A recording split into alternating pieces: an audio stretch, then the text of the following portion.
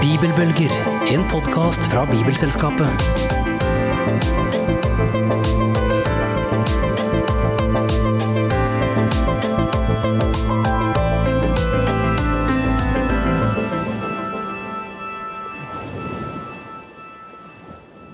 Velkommen til Bibelbølger, podcasten for inspirasjon, kunnskap og engasjement for Bibelen. Vi håper at våre samtaler skaper nysgjerrighet og fører til at Bibelen blir brukt, åpnet og lest enda mer. Mitt navn er Helene Fagervik. I dag er vi midt i fasten. Vi har hatt 2 episoder allerede, og nå er det ny mulighet til å snakke om faste, og hva det vil si inn i vår hverdag. Midt i fasten så blir den på en måte litt avbrutt med Maria budskapsdag. Det er 9 måneder til jul, folkens. Litt deilig at det er såpass lenge til. I den anledning så har vi tatt turen ut fra vårt studio her i Oslo sentrum til Groruddalen, hvor det ligger et vakkert kloster som heter Lunden kloster. Der skal vi møte søster Annelise til en samtale rundt fasten, hennes liv og dette med Maria og budskapsdagen.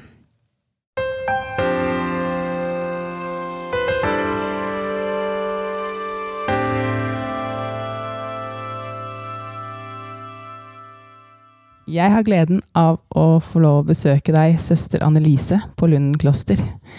Og dette er en ny opplevelse for meg, og en veldig fin opplevelse så langt. Og det som jeg har hørt om deg, søster Annelise, er at du har mye godt humør. Og jeg ble møtt med en god og varm klem nå i stad. Og at du har mye humor og selvironi har jeg også hørt. Jeg har lest meg opp. Og at du har en intuisjon. Og nå skal vi få lov til å ha en samtale om faste og om livet her. Og jeg gleder meg veldig. Søster Annelise, hvem er du? Hva ønsker du å trekke frem selv? Jeg har alltid søkt Gud. Og nå har jeg vært 58 år i kloster. Så det er livet mitt. Det er det som sitter i ryggraden. Slik at Guds ord, liturgi, fellesskap, kjærlighet, bønn for alle mennesker, økumenikk, alt dette er en del av livet mitt daglig. Og jeg er veldig glad for det. Og det stemmer at jeg har godt humør.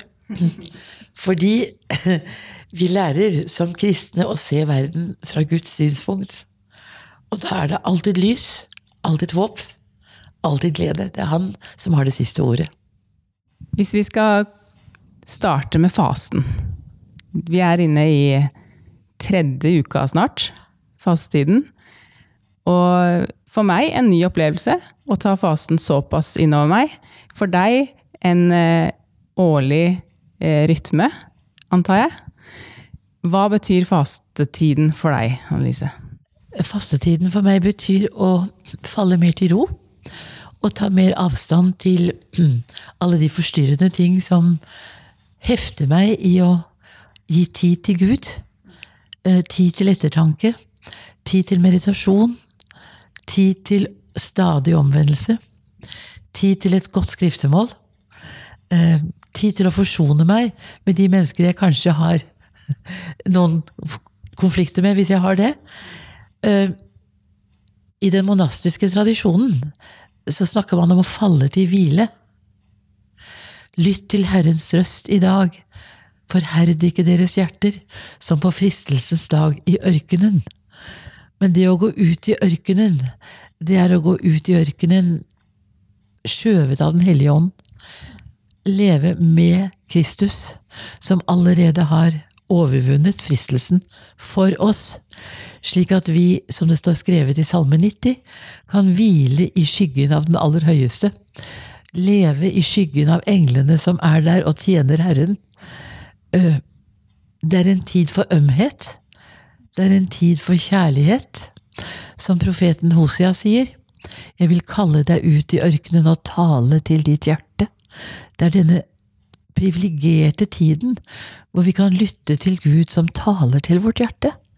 Ofte får vi ikke hørt det, fordi vi har så mye annet å tenke på og gå stri med i det daglige liv. Og så har vi denne vakre liturgien, hvor alt dreier seg om forberedelse til deltagelse i Jesu lidelse, død og oppstandelse. Det en skjønn tid. Jeg synes fastetiden årets beste tid. Og når det gjelder å faste, selvfølgelig innskrenker vi litt på ting. Her i Norge det ikke så lett fordi det et kaldt område, og det midt på vinteren.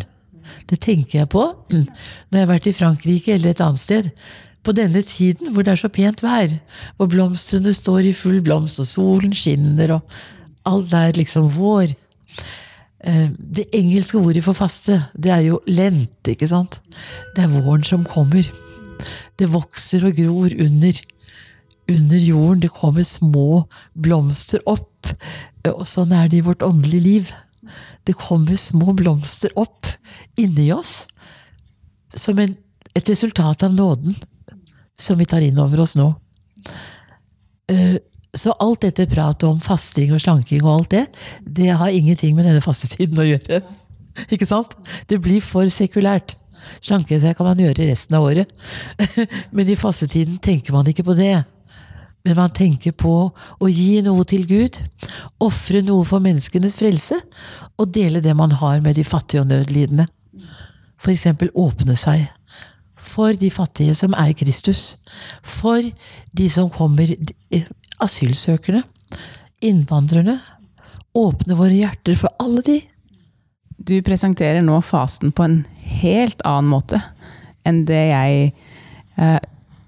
for meg så har det blitt litt sånn ta meg selv i nakken og skjerpe meg litt ekstra. Og dette som du nå snakker om, jeg blir jo rolig bare jeg hører på deg. Vil du si litt mer? For dette var jo en stor oppdagelse. Vi har hatt episoder av allerede i denne podcasten så våre lyttere har allerede hørt om det å forberede oss på reisen sammen med Jesus opp til Jerusalem. Vi skal snakke om det å gi mer og det å møte urettferdigheten. Men dette hvileaspektet jo fantastisk. Virkelig. Og det sitter jo rett og slett i veggene her. Og det noe av det dere får lov til å bære på.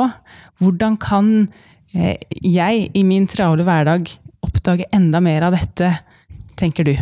Jeg tror at hvile et meget viktig poeng i vårt daglige liv.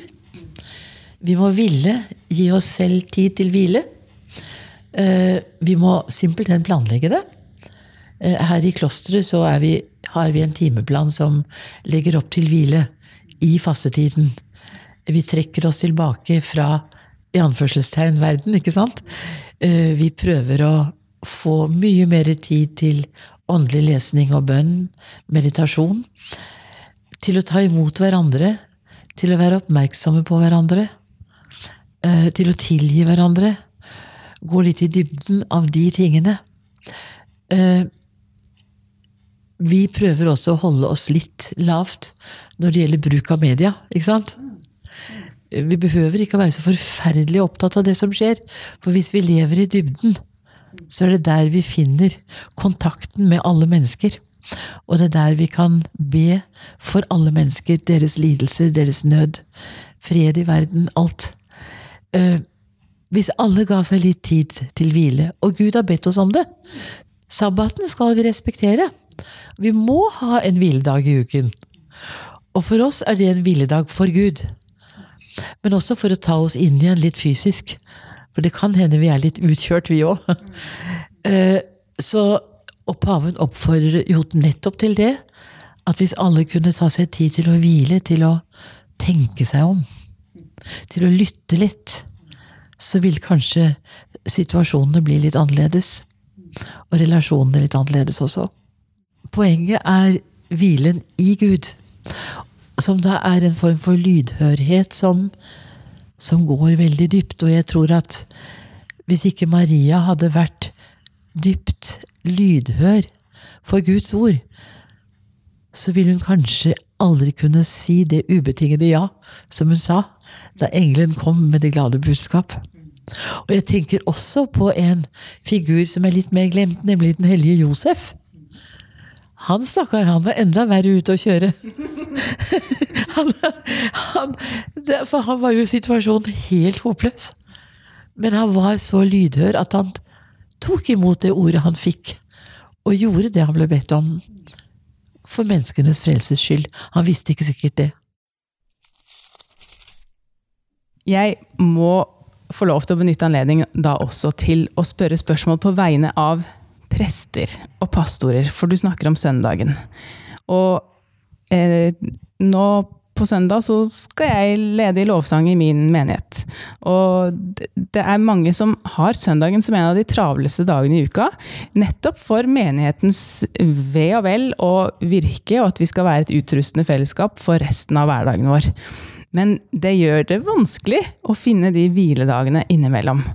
Hva vil du si? Det regner med at mange av lytterne våre i den situasjonen. At man gir mye til menighet på en søndag. Hvordan skal vi finne hvilen, og hvilke oppfordringer har du til oss? Som nonne så kjenner jeg jo litt til at søndagen kan være travel. Det da folk har tid til å komme for å snakke, for å få åndelig veiledning, for å ha retreat i et kloster. Da vil de alltid ha en samtale. Det er jo veldig positivt, ikke sant? Men det er veldig viktig at vi da, som får litt å gjøre på søndager, at vi sørger for å få ro en annen dag i uken. Her i klosteret gjør vi det slik at vi har en ørkendag. Vi vet godt at søndagen kan bli busy. Vi prøver å holde ettermiddagen helt fri og rolig. Men så tar vi det igjen på mandagen, og den dagen kaller vi ørkendag. Da bryter vi rytmen litt, har litt færre tidebønner, bruker litt mer tid både å hvile, sove, meditere og trekke oss tilbake, og det er helt nødvendig. Ellers klarer vi det ikke. Og utbrente prester og nonner, det er ille altså. Det skulle ikke forekomme. Men nøden er så stor, og presset er så stort. Og det presset er blitt enda større nå med tilgang til mobil, at man får en masse meldinger inn, ikke sant? Og det viktige er da å kunne be for dette, men ikke ta det så dypt innover seg, men legge det i Guds hender. Ha tilflukt til Gud, legge alt i hans hender, fordi han er den som ordner opp, som hjelper, som gir styrke. Så forbønnen er viktig. Forbønnen er noe vi aldri er fritatt fra. Og da vil jeg vil virkelig råde folk som jobber i kirken til å klare en tilbaketrekning.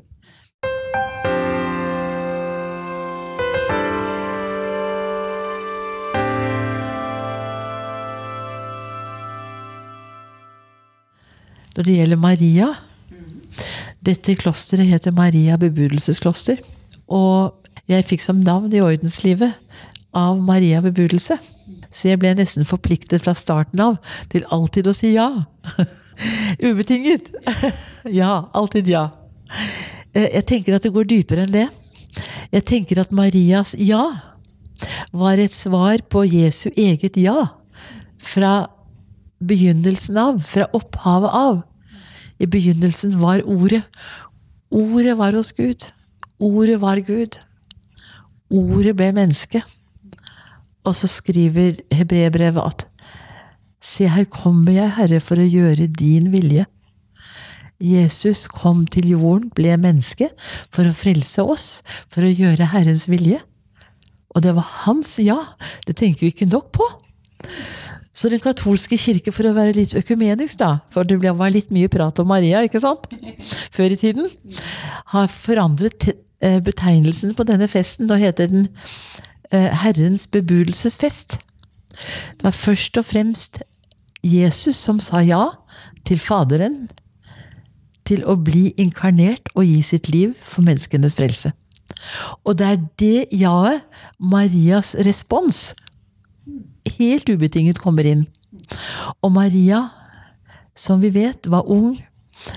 Hun var, vi tror, ubesmittet. Hun var åpen, helt åpen. Og hun spør først engelen, hun sier, men hvordan skal dette gå til, sier hun. Såpass fornuftig er hun at hun spør. tross alt. Det ikke forbudt.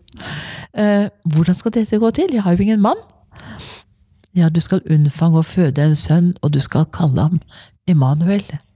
Og Maria, som var en from pike, oppfostret i en from familie, hun må ha vært med foreldrene i synagogen på lørdager. Vi vet at tekstene for profeten Jesajas var tilgjengelige. I profeten Jesajas står det jo skrevet at en jomfru skal føde en sønn, og hun skal kalle ham Emanuel. Jeg ble veldig rørt når jeg snakker om dette, fordi det er det største. Hele historien har jo snudd seg med dette ene ja. Og når hun sier ja, så skjer det en total forandring i menneskenes historie. Den gamle pakt er slutt. Den nye pakt åpnes, ikke sant? Det er en katedral i Frankrike hvor Maria fremstilles med hele Bibelen, altså det gamle testamentet åpent og det nye testamentet forseglet.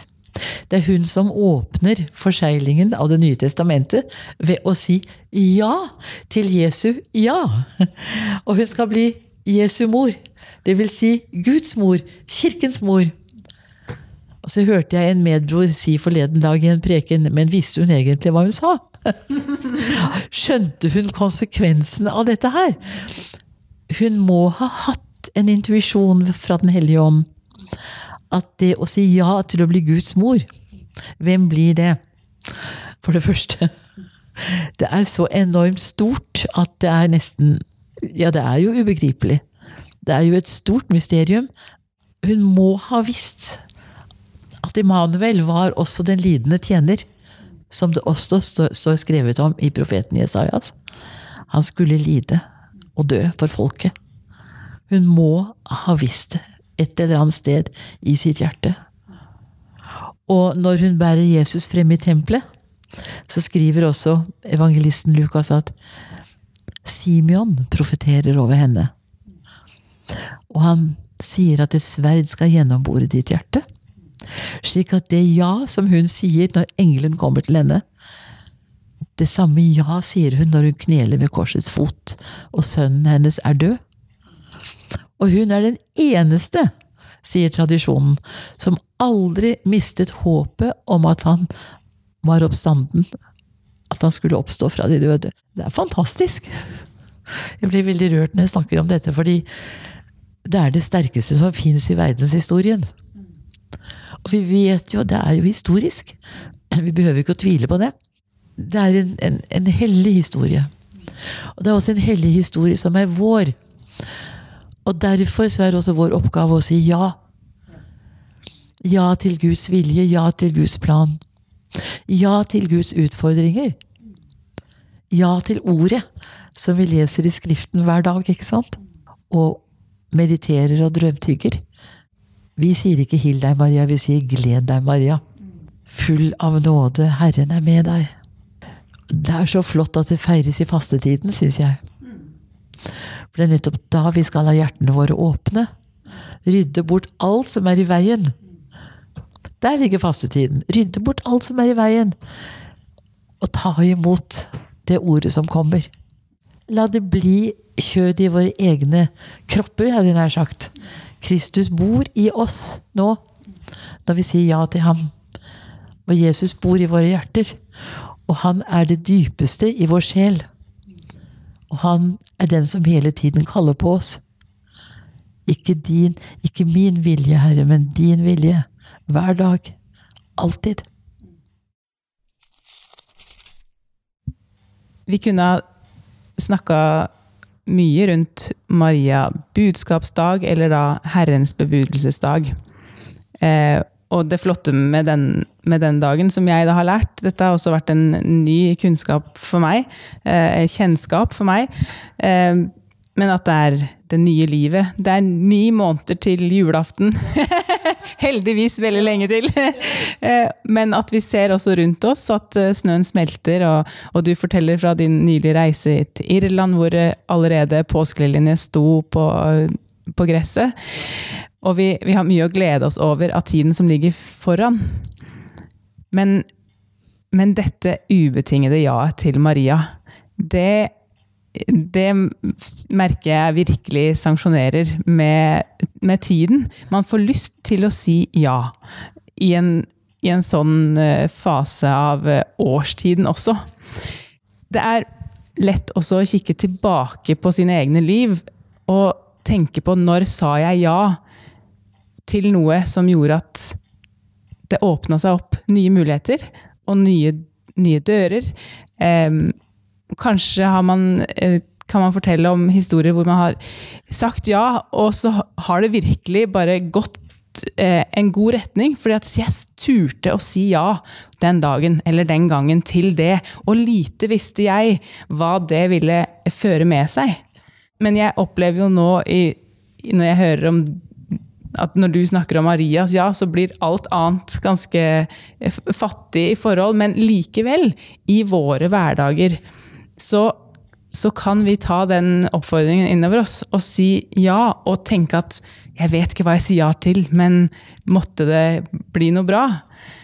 Har du sagt ja til noe, søster Annelise? Eller har du lyst til å trekke fram noen av de jaene rundt deg, som virkelig har åpnet opp for å oppmuntre våre lyttere til å si et ja, og se muligheten for det? Du vet, når vi går i kloster, så avlegger vi løfter. Og jeg var 27 år da jeg avla mine evige løfter. Det vil si at jeg bandt meg til dette livet for resten av livet.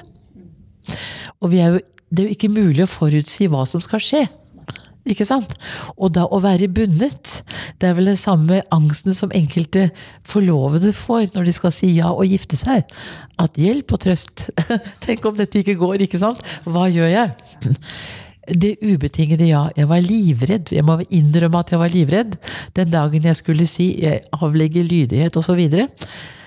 Inntil døden. Da var jeg 27. Og så tenkte jeg, må tro hvilke muligheter jeg har her, ikke sant? Bortsett fra å søke Gud, leve et liv ifølge evangeliet, og det i og for seg spennende. Men dører har åpnet seg hele tiden, og jeg må innrømme at jeg har hatt et liv som har vært mye mer interessant enn om jeg hadde levet et vanlig liv ute. Fordi den som gir sitt liv til Gud og sier ubetinget ja, får uanede muligheter. Det skjer ting som helt uventet, og vi lever med Guds forsyn. Og jeg har også sett det hos mine medsøstre og andre som har kommet hit, at det å komme seg gjennom en bøyg og si ja til en utfordring, det det som åpner mulighet for vekst, indre vekst. Og dermed så legger ting seg til rette.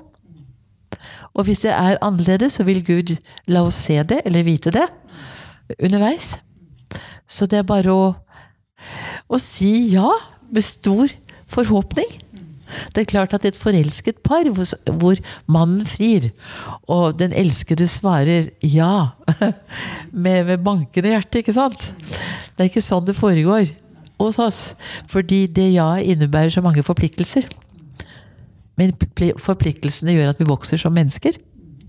Så jeg vil anbefale alle som står foran et valg, og som har lyst til å satse på noe positivt, i hvert fall på Gud, resten av sitt liv, så det ingen risiko å si ja, fordi det Gud som styrer det hele.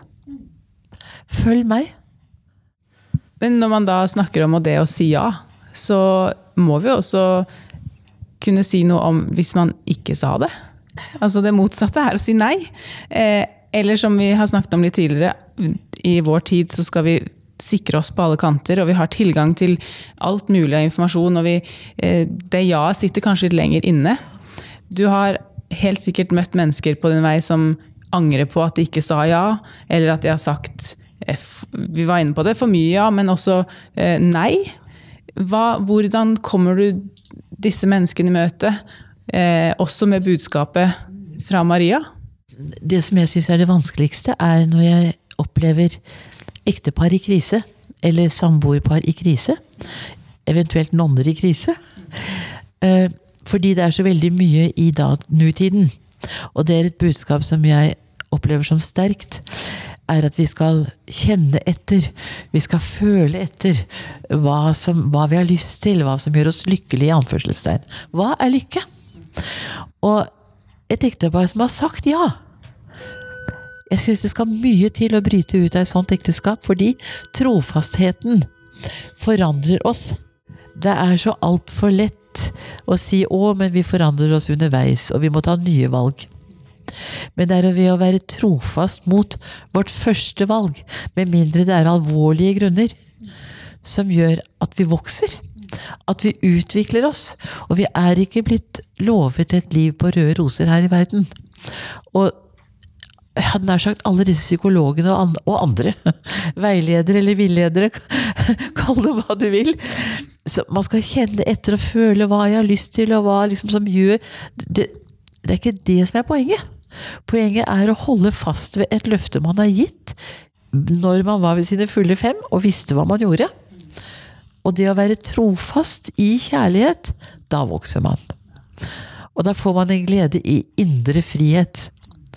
Vi blir ikke avhengig av omstendigheter, eller at andre mennesker forandrer seg, eller da vi der, og står støtt forankret i vårt løfte.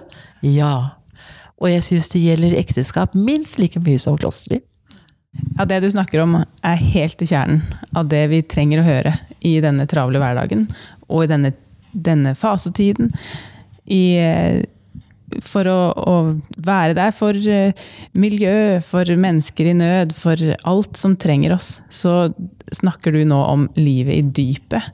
Det meget inspirerende og viktig at du sier, ja. Jeg tror ikke vi har lyst til å snakke så mye mer, for nå har vi fått mye å tenke på. Håper ikke jeg har sagt for mye. Du kunne ha sagt mye mer, og det fristende å allerede booke en ny avtale for å komme opp hit igjen. Tusen takk, søster Anne-Lise. Takk til deg, takk til dere.